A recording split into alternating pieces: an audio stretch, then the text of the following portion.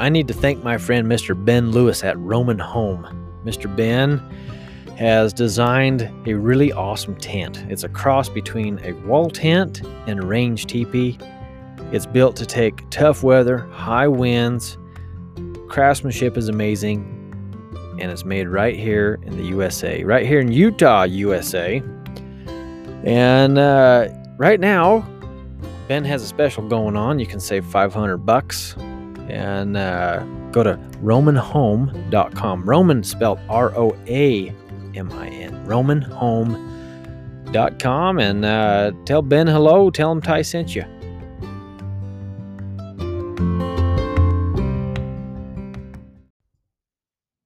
All right, this is episode 135 of the Everyday Mulemanship Podcast. My name is Ty Evans. I'm your host. Thanks for taking a listen today. I appreciate you tuning in, and I hope you get something good out of these questions that I got lined up for you. We're going to do a Mule Tip Tuesday episode. It is Tuesday, November 2nd, and if you have a question, don't be shy. Send me an email, ty@tsmules.com, and we will try to get your question on the show. I appreciate you writing in, and I'm here to help you guys. I hope all of you listening know that. I sincerely mean that. I really want to help, and if you're having some trouble with your mule or your horse or your donkey, I want you to get along better. So that's what I'm here for. And as I was thinking about a little topic to discuss today, maybe something that would be of value to you, I come across a quote, and I don't know where I heard it. I think I might have heard it from Martin Black, but I'm not positive. I didn't write down who said it, but I have it in my notebook here. Basically, the quote says, "When you know what you are looking for, then you know when it's not there." And as I was thinking about that, I thought, man, that's so true. There's a big learning curve throughout all of this, and I've just looked back on, my lifetime of writing. I don't remember the first time I wrote. I was writing when I was a baby, just a child, little baby, and I don't remember the first time I wrote, and I don't remember a lot of little things coming up, through the years that a lot of adults remember. A lot of adults that started writing as an adult, they remember the first horse they rode, and they remember its name and all these things. I don't remember that. And thinking back, as I've learned and as I've progressed in my own mulemanship, horsemanship journey, I've kind of learned that you just don't know what you don't know. And, it's funny. I often talk about this in our clinics at times. I'll say, I look back on videos that I made just a decade ago, just 10 years ago, maybe a mule I had for sale. And I had, in the video, I had talked about the mule having a good stop or turning good or doing something. And I look back at it now and I'm like, oh my gosh, that was not good. You thought you had such a good stop, such a good handle on that mule. And to my standards today, I wouldn't even call some of those mules anything past green, because my standards have changed so much over a decade. And I expect another decade more that they'll be even higher standards. I sure hope so. As I learn. And it's funny, why did I think it was such a good handle then? What made me think that it was so great then? And I can contribute that to a few things. It's standards, comparing it to the mules that I had ridden and the horses that I had been around. and comparing it to the people that I rode with and the people that I hung around, yeah, yeah, they were pretty good mules if you compare it to my old standards and to the people that I hung around 10 years ago and, my lifestyle then. But today, it's like I said, those mules would still be green, maybe barely. So, you know, back to this quote, when you know what you're looking for, then you know when it's not there. Over these years, I've had the opportunity now to develop a little bit of feel. I'm getting better at it. I'm not where I want to be yet, but I'm getting better at developing this feel and searching for all these magical words, right? The softness, the lightness, the willingness, you know, um, the life. Getting better at building these and feeling for them. And I have a better idea of what I'm looking for. So when it's not there, I know what to do to build it in there, to bring it back, or to bring it forth. But you got to know what you're looking for. And well, how do you know what you're looking for? Well, just accept the fact that what you're looking for is going to change. Like I said, a decade ago, I thought those mules that I had for sale were really something special. Now, not so much. Uh, but that's what I was looking for at that point. That's what I wanted. Well, good. Now it's different, and it's going to be the same thing for you. What you're looking for today is not going to be the same as what you're going to be looking for 5 or 10 years from now. And that's good. That it should be that way. You should always be improving, wanting to get better. Your standards should be getting sharper and higher.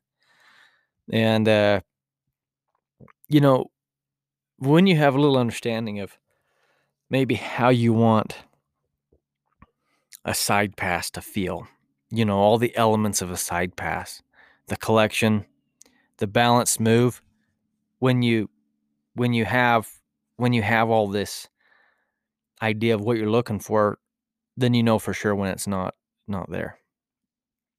And then you can adjust to fit the situation so that you can help it be there.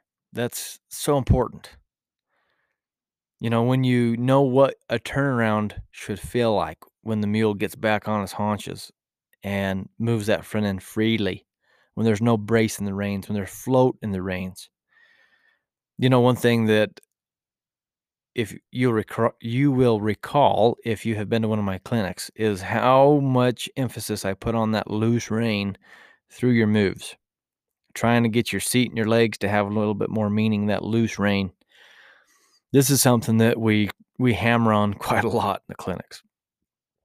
And so when you have these standards of that loose rein and what you're looking for there, then you know when it's not there. And when you're paying attention to that loose rein, you know when it's not there. And that's just one of those things that comes with time, is building that awareness, knowing when they're soft, when they're not, when they're light, when they're not, when that float leaves that rein, and when it's there.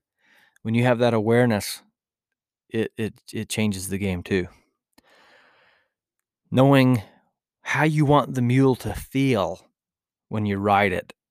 I mean, how they feel. I'm not talking about how they feel to you, although that's part of it.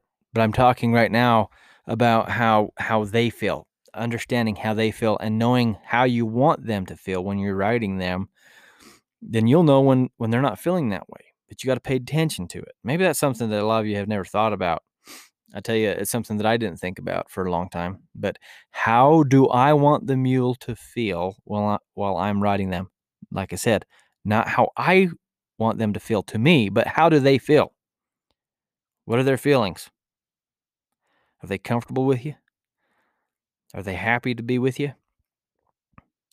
Are they looking for a way out of the situation? Is it a little resentful? How do you want them to feel while you're riding. And that's something that a lot of us just never have thought about. I know, because I was the same way.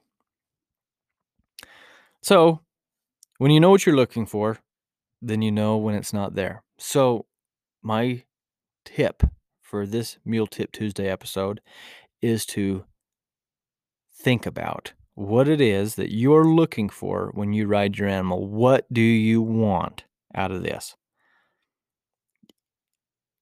When you figure out what you want out of this, then you need to also decide, what is my mule going to get out of this? So there you go.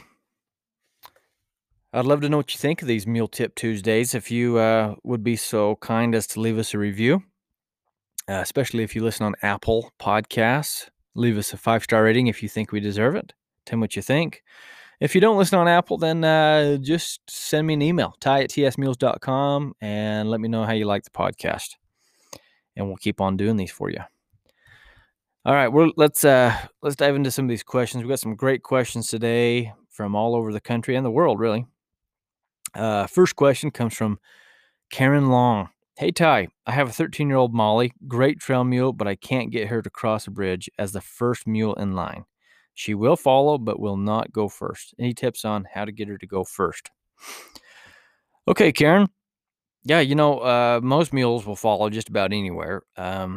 It's rare these days that we have troubles with mules not wanting to at least follow the rest of the herd through something, through water, through bridges, over bridges, through rocks, whatever.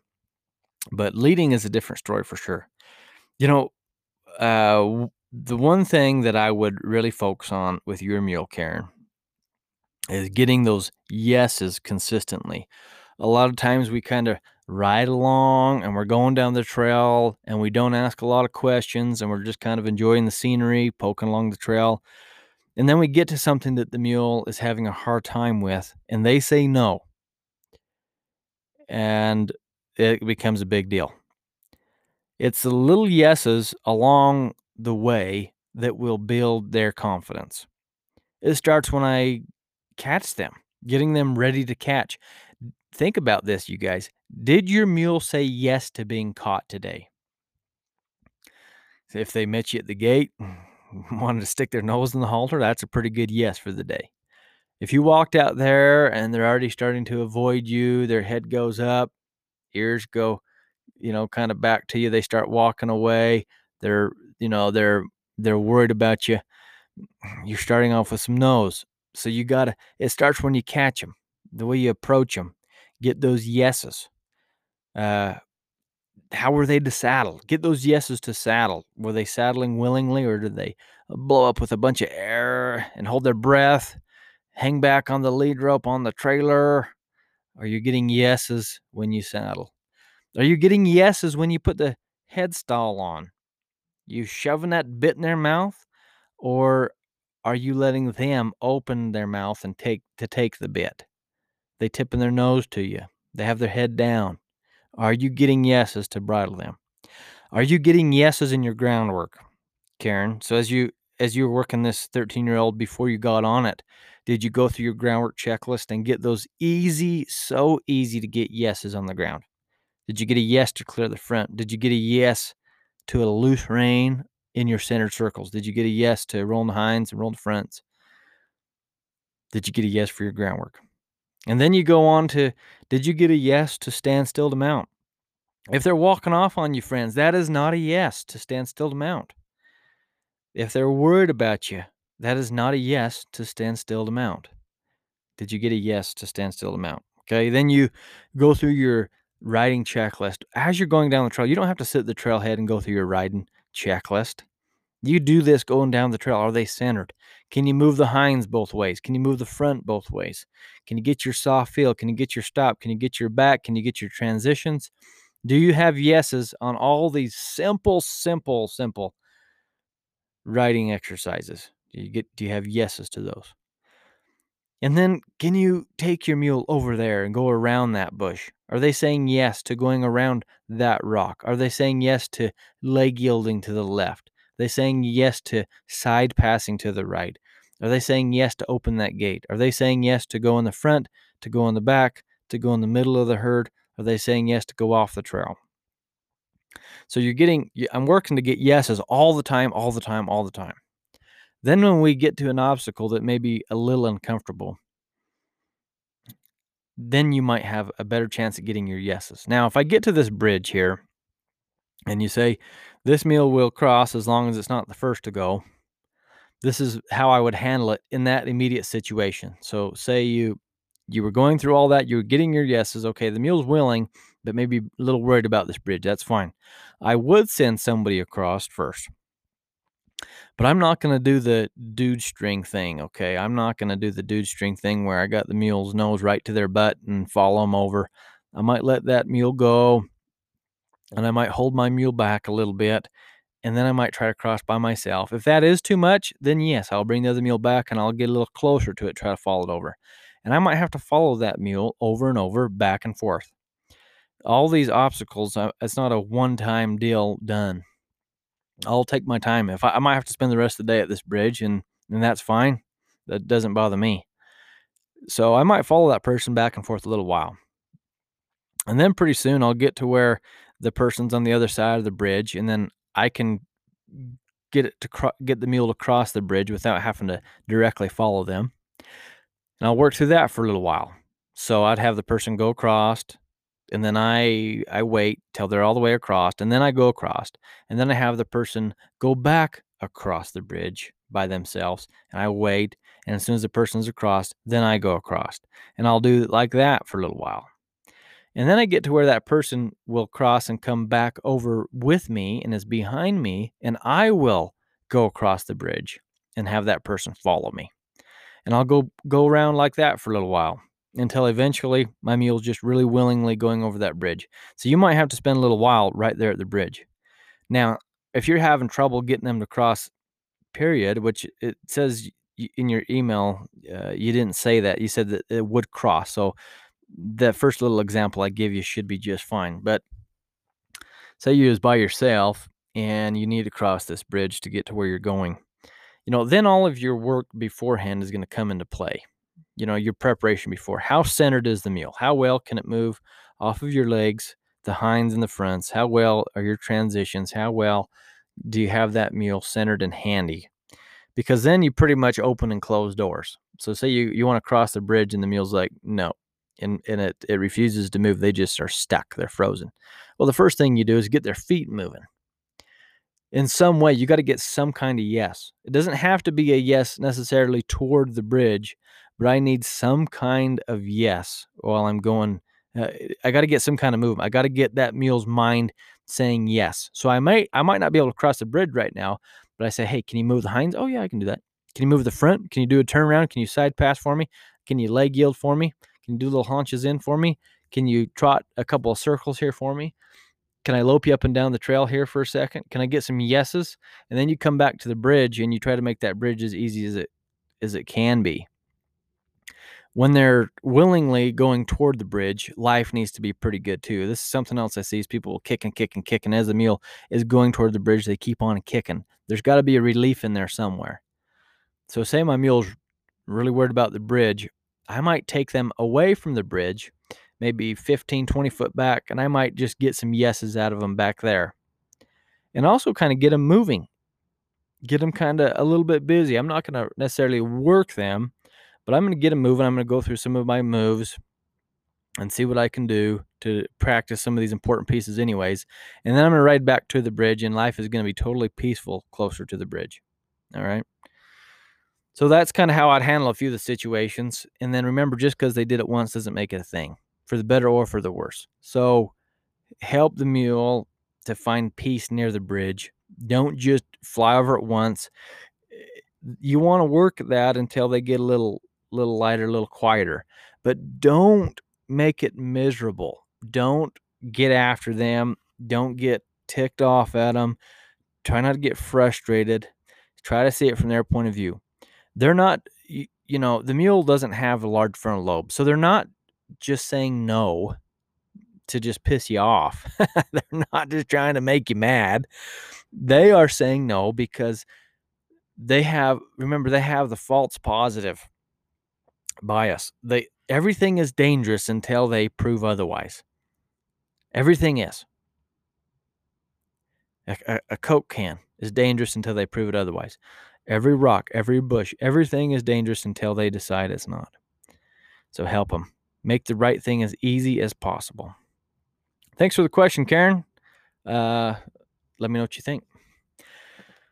Okay, the next question comes from Kathy Harth. Hello, Ty and Sky. I have a question about the soft feel. I am working with Leah on the soft feel, and when I apply the even and consistent pressure to her snaffle bit and wait for her to show me a bend in her pole, she shakes her head side to side at the exact moment she gives it the pull. I have been immediately giving back the reins when that happens because she is bending at the pole. Should I not give until she gives without the head shake? Should I continue as is, hoping the head shake will extinguish? Thank you for taking a moment to answer my question.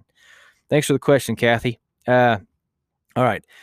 So the first thing I'm going to do, Kathy, is just get Leah here punctual at just giving the soft feel, picking up the soft feel. I don't care if she shakes her head. I don't care if there's even a little elevation change, higher or lower, but just that she gives it the pole, I'm going to release and reward her for doing that. Even if she head shakes, whatever. Okay. You got to get your punctualness first before you get your precision. As soon as you have that punctualness, then you can start working on the preciseness of it. So what you'll do after some time, once that punctualness is there, is you'll pick up that soft feel, and maybe Leah shakes her head. Just keep holding. Even if she did bend at the pole, just keep holding until the head's quiet. And you'll find that she might quiet her head, and then there's probably still a little bit more left to give.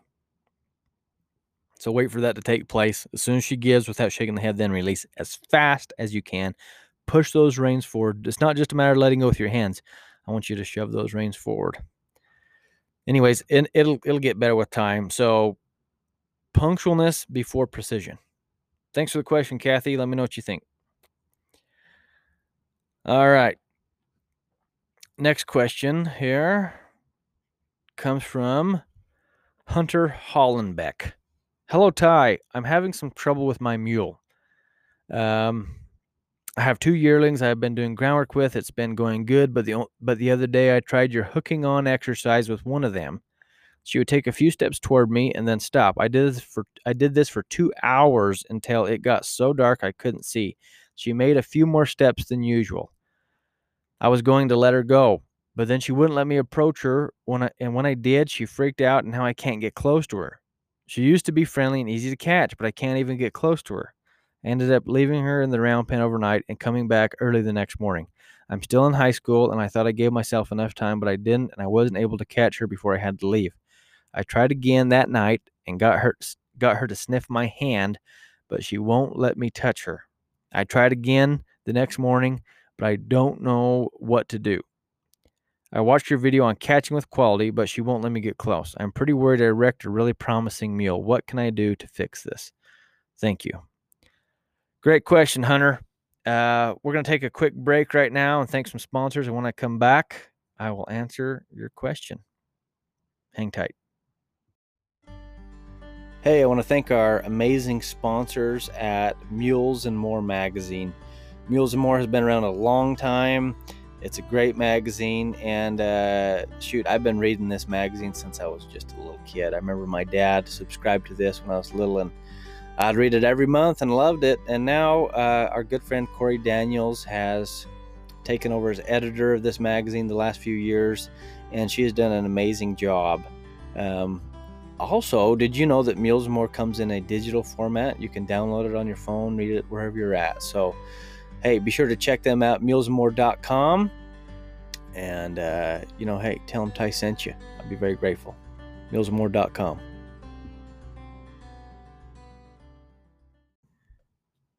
We are back with our Mule Tip Tuesday episode. Hunter Hollenbeck just had a question about the hooking on process with a yearling mule.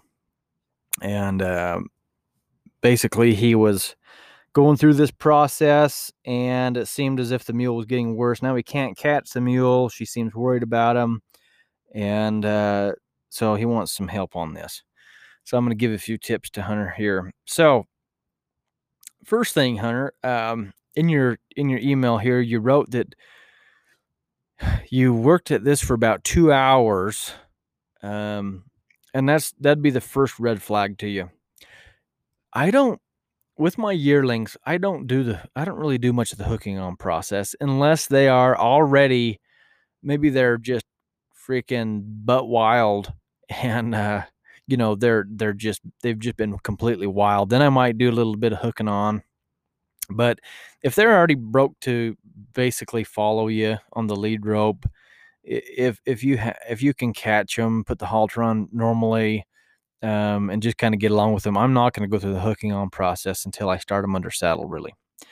And these days, I really only do the hooking on process mostly the first few rounds of the colt starting phase, the first couple of rides. I'll go through that.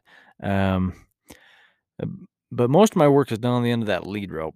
So I would recommend that after you can get this animal caught again, which I'm going to give you some suggestions on how to do that, that you just kind of stick with the basic halter driving checklist, the groundwork checklist, until you get ready to start riding.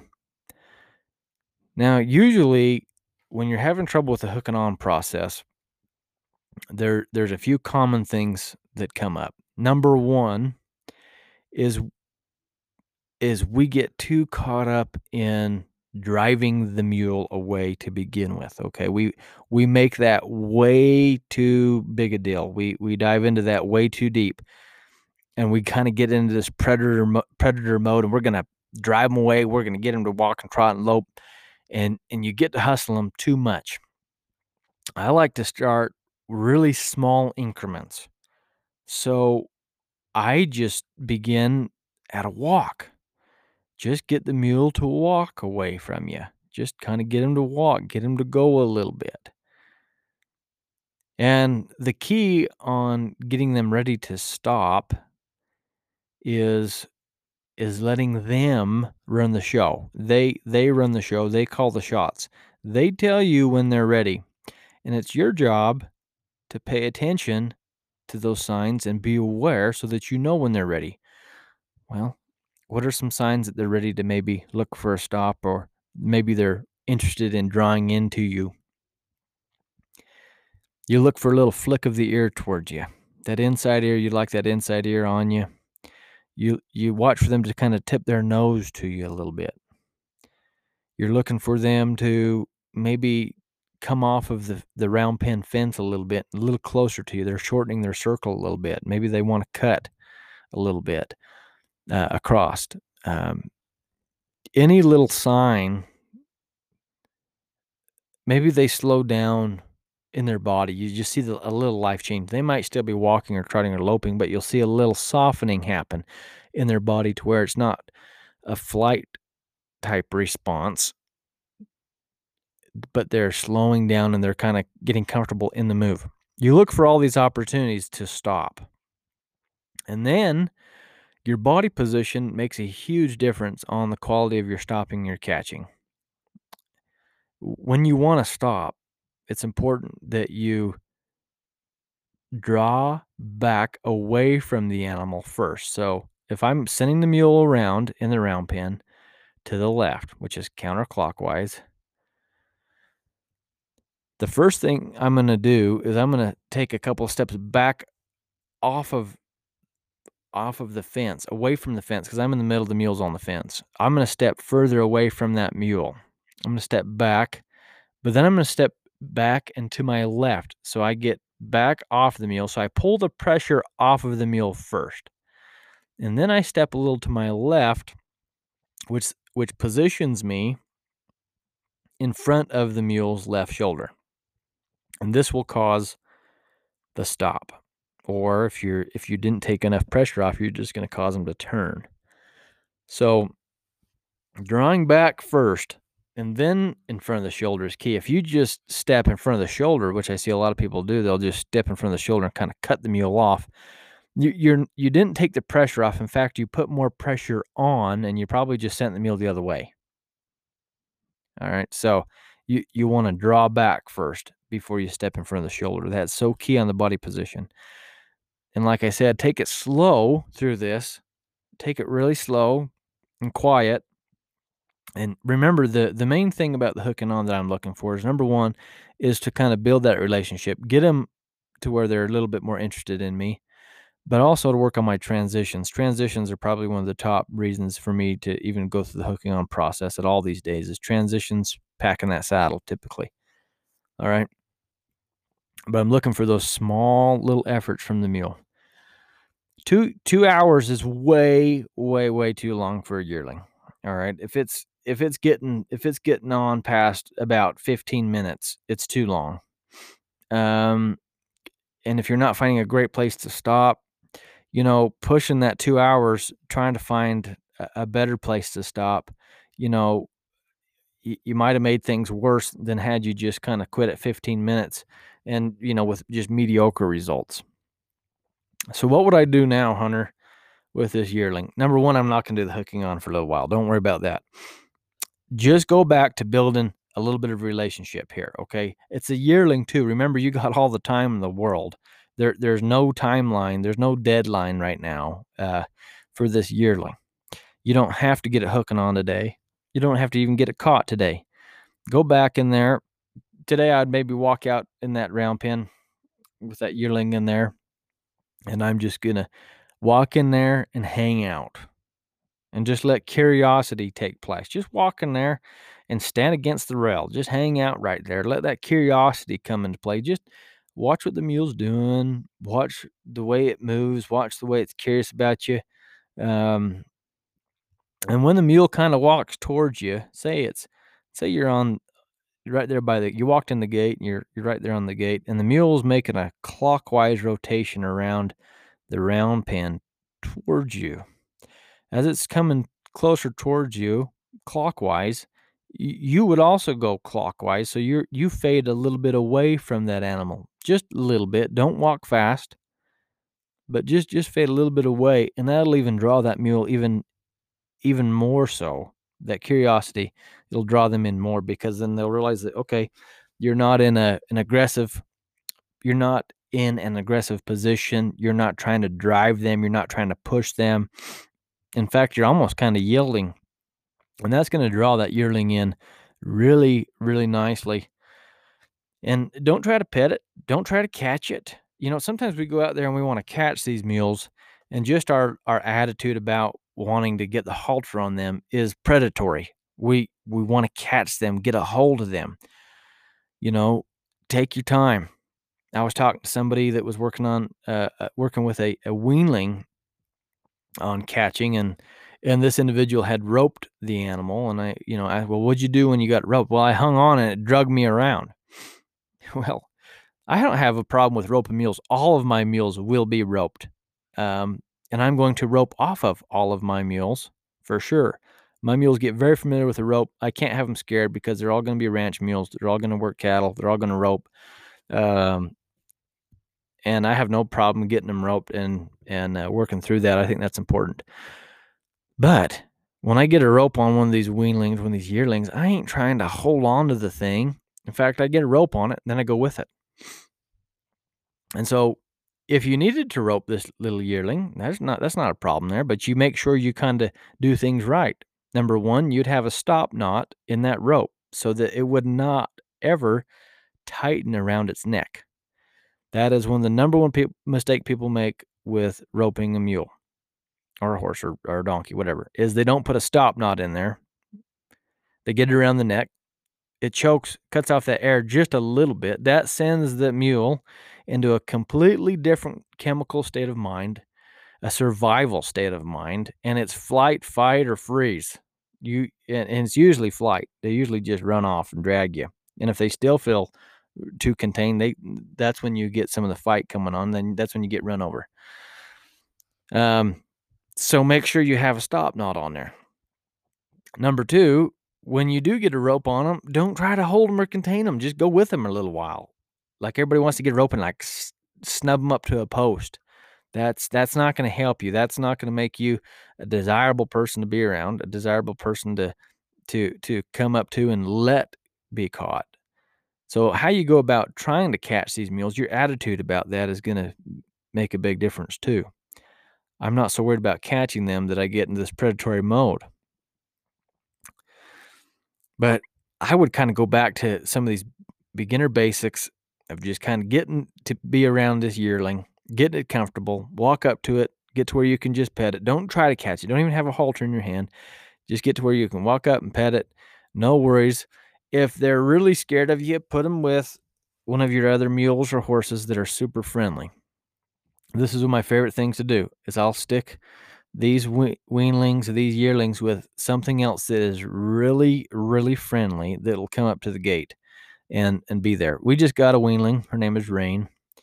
And we get home and she's hanging out with a mule named Bella out here, who's also actually a new mule, but is super sweet and friendly. And that's who Rain is hanging out from. Bella is very quiet, very easygoing, and also really loves people. And so that's who Rain gets to hang out with. And guess what? Rain is following her around. She's acting just like her. So when Bella gets caught, guess who wants to be caught? Rain. When I'm petting on Bella out there, guess who wants to be pet on? Rain. And so you can put your yearling with something else like that. And I wouldn't suggest having the two yearlings together if they're both a little touchy. If one is really friendly, that might be okay. But I would still recommend having something that is more confident, more mature, older, so that because sometimes even that really friendly yearling maybe um, is fine usually, but then the scared one takes off running. A lot of times the friendly one will just go with them. Whereas if you had an older, more mature mule or horse, the baby takes off, the older, mature horse or mule just going to hang out with you. So those are some things I do to get things going again. And then back to the hooking on. When you get to working on that, check on the body position. Smaller transitions. The first time I might just work at a walk. You don't need to trot. You don't need to lope right off the bat. Take your time and build that so you can build that draw. Thanks for the question, Hunter. I hope those suggestions help you. Let me know what you think here. Okay, next question is from Lisa Kreiser. I bought a mule this summer. She had shoes on when I got her.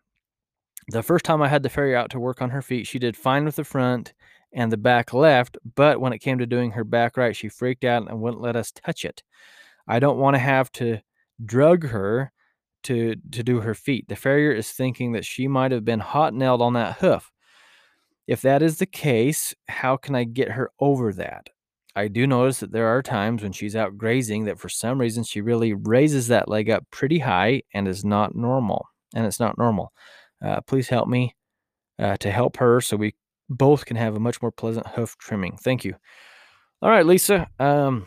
Couple things going on here. Your comment there at the very end about her raising her leg pretty high when she's just out in the pasture might lead me to believe that it's not really a picking up the hoof problem or a shoeing problem or a trimming problem, but rather there's maybe something physical hurting her. Maybe her stifle, maybe her hock, maybe something going on up in the hip. It could be anything. I mean, I really have no idea, just from what I just read, what's going on. But I would be led to believe that she likely has some kind of physical pain going on that is causing her to not want to lift that leg. So I would recommend having a professional, having your vet maybe check her out, maybe do some x-rays, maybe do a little visual exam and see what's going on there. That might help give you a place to start, Lisa. I'm no veterinarian, so I can't give you any kind of advice there other than to talk to a vet because it might be something physical. Now, a lot of times we get to blaming the problems just simply on the behavior. She's bad to trim, she's bad to shoe, whatever. When it a lot of times it is physical pain, and then a lot of times we blame a lot of things on physical pain when it is behavior, when they just don't know how to pick up a foot. So rule out the physical stuff first, Lisa, and then we can talk about the behavior. So as for the behavior, now I like to teach my mules to lead by all 4 feet. It's a process. It takes time, and you have to kind of keep working at it. But I would just I like to use a 50 or 60 foot lariat rope, nice, soft, triple X soft poly, uh, with an aluminum Honda. And I will, uh, basically, I'll set a loop up, set a little trap. I'll back the mule into the loop to pick up a hind foot. There's ways to hang a trap off of the hip of the mule, or you can just kind of put it out there and step back and then pick up on it, whatever. But nonetheless, I'm going to get a rope around her back foot there, um, just above the hoof.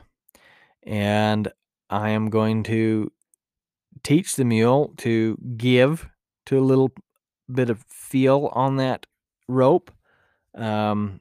So I just start by putting a little pressure on that rope. And the second the mule even tries to pick up the foot or give at all, or even just flick that foot at all, I'm going to give back. And I'll do this until I can easily just pick up the foot and set it down. Pick it up and set it down. Pick it up and set it down. And then after a period of time, I get to where I can pick it up and I can hold it up. And I'll work my way up that rope doing this, and it might take you a few days. You might just do a little bit each day, just a short 15-minute session each day, but it might take you a few days, and then at some point you can walk up that rope and then start touching that leg and pick up that leg and set it down, pick up the leg and set it down. And you kind of have the rope there to help you. If they start to kicking or something, then you just go back to the rope, you back off a little bit so you don't get kicked, but you can keep holding that rope. And I would just teach the mule to lead by a hind foot. The other thing, and this is something I just did yesterday. I put shoes on one of our mules here yesterday, and a little heavy on the hind end. Likes to really put her weight into me, lean on me really bad. Yeah, man, I hate shoeing.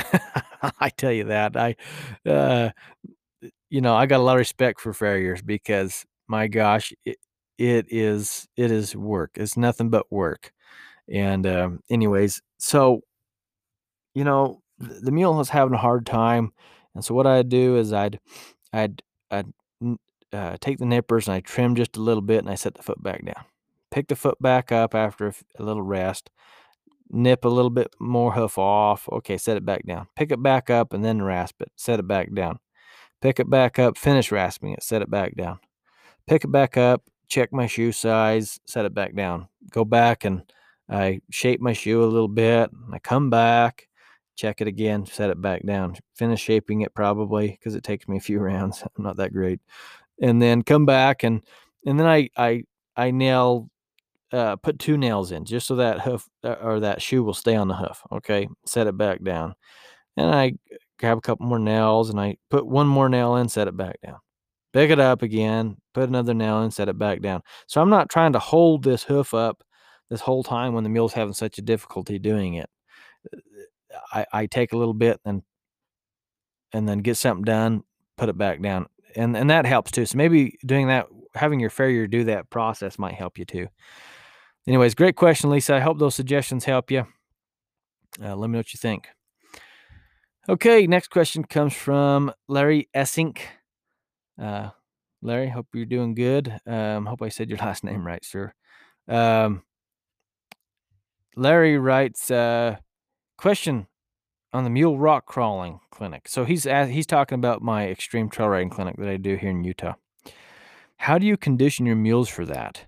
How would a flatlander condition for that? How about their feet? It didn't look like they had they had shoes. Can you elaborate? Okay, Larry. As for conditioning, you don't have to necessarily have mountains, climbing up and down to condition for that. Although it definitely helps. It helps a ton. But if you can find some small hills to go up and down, really build that hind end. And really, Larry, it's all the moves we teach in our snaffle bit checklist. If you can do all those, you're building all the muscles necessary to be able to do that extreme trail clinic and be able to do those jumps and be able to crawl up that stuff and get all the elevation gain and the elevation drop. Um, you know, just riding regularly will do a lot of good. And you'll be surprised how tough these mules are. But the better in shape they are, the easier it's going to be for them. So, you know, but that doesn't mean just trail miles. Just poking down the trail is not good. If you're just walking flat on the trail, you just go down the trail, don't do a lot of stuff on that trail, meaning turning, stopping, backing, transitions up and down, side pass, leg yields, move the hinds, move the front. If you're just poking down the trail, you're not building a lot of muscle. But if you're going through that, you're working on this, you're working on building that soft feel, building that collection, building the self carriage, they're going to be in pretty good shape. And as for their feet, I rode with shoes out there, and if you're coming from some soft country, some soft soil, or a lot of my friends that come from back east, where the soil is more moist, you guys have more moisture. These hoofs are going to be softer. Then you're going to get out to Utah in this sand, and it's so dry out here. The sand just sucks any moisture out of those feet. It just pulls it out. The hoofs will be so dry and hard, and sometimes coming from the moist areas, coming to this desert, you'll be surprised on how easy those hoofs can get chipped up. So I recommend you do come with shoes on. Yes, it's an added difficulty. It's very much more so dangerous, but you're not going to get them sore on the hoof. So shoes aren't a big deal. And some people do ride with some borium on the, on the shoes. That helps in some situations. In some situations, it makes it worse. But it does help a little bit of grip there, but if you ride barefoot all the time, then they'll be just fantastic. If you ride with shoes, I wouldn't recommend you pull the shoes off. So good question, Larry. That clinic was fantastic. I'll have a little a little debrief on that clinic shortly coming up. So watch for that in future episodes. Okay, and our last question for this show today comes from France. Anu Nathan. I hope I said your name right. Sorry, Anu or Anouk. Nathan, hello, I'm from France and I really appreciate your work with mules. It already helped me when I followed your everyday mulemanship challenge, everyday mule challenge. Recently, I subscribed to your video library. I still have many questions. One of them is, how do you teach a mule to pick up a lope from trot or walk without accelerating the trot? Another one of my mules stops well, but is heavy and stiff in turns. When I pick up a rein, he always starts by saying no and a brace before giving. When he does that, he nevertheless turns but resists in the neck and mouth like a wood stick. I always manage to finally curve him more or less. I practice lateral work a lot. Shall I go on with lateral work, or is there something else I can do to improve this? Okay, your first question about getting to the lope from a trot or walk without accelerating the trot. Really you got to start small. So you do work on going, okay, trot a little faster, let them go into the lope. The main thing to really get a good canter departure from any transition, walk or trot, or even from the stop, a good canter departure there is to let the mule find it themselves and enjoy shifting into that gear. If you hustle them, if you kick them into that every time, if you make them go into that every time, they're gonna have a little resentment there. They're not gonna enjoy it. It's not gonna be the easy thing. So you got to make loping easier. And so you do work on it. You trot as fast as you can, and then you let them roll over into the lope on their own without you pushing them into it. You get good at this. And then you get it sharper from that trot to where you can have just a nice slow trot. Maybe I want to lope off to the left. I'll get my right leg back, tip the nose a little to the left, and I'll just put a little feel in my calf right there. And I'll think about the lope, and I will start riding the lope in my seat. I'll start riding the mule like they're loping, and I'll help them find that. And I'll try to sharpen up that. So I get it good from the trot to the lope before I ever try to work at it from the walk to the lope. As soon as that's going good, then I start working on the walk. I'll walk, and I'll walk a little faster. I'll get a faster walk. I'll come in there with my leg, the same as I just said, and I'll get them to pick it up from that walk. And after they're pretty sharp at the walk, and this all takes weeks and weeks and months and months. Okay, this is not just I'm going to do this today and it's going to be there. The trot might take a couple of months from the trot to the lope. Then the walk to the lope might take a couple of months, and then from the stop to the lope is probably one of the most difficult. And if you don't have things real sharp at the walk and the trot, then it's basically impossible to do it from the standstill to get that canter departure. But if you can get it pretty good at the walk and the trot, the canter departure shouldn't be that big of a deal, because as soon as you shift the weight in your seat and you think about it, your intention makes a big difference there, then it'll come along. So really, it's just a process there. And it does start with, accelerating the trot and getting them to roll into the lope easily. And then you get to where you don't have to accelerate the trot. You can just be trotting a nice slow trot and then ask for it. And then a nice walk. Maybe you got to build up to a fast walk and then roll into it. Eventually, you can just walk and roll right into it. It's a process. So just take your time and use your intention and be very particular. Now, as far as the mule that is heavy and stiff in the turns, think about how well they can operate on a loose rein through your groundwork. How well can you do this on the ground? How well are they staying light and keeping that rein loose when you're on the ground? Think about that. You build your loose rein on the ground, your willingness on the ground. When you get in the saddle, it should be the same thing. I don't want to have to make contact all the time. So usually building a nice light rein comes from you being aware of how you're picking up on your rein. Remember, your rein is for headset and direction. Your rein is not for pulling the feet somewhere, pushing the feet somewhere. So you say you're trying to roll the hinds. Well, you should only pick up your rein and just have their head bent to 90, and then your rein should just be stationary in the air, and your legs should be doing the rest. You wouldn't pull harder to get them to move one way or the other. So focus on building that loose rein on the ground. Focus on keeping that rein for headset and position, and let your legs and your seat do a little bit more. So set the rein up for success. Let your seat and your legs do the rest.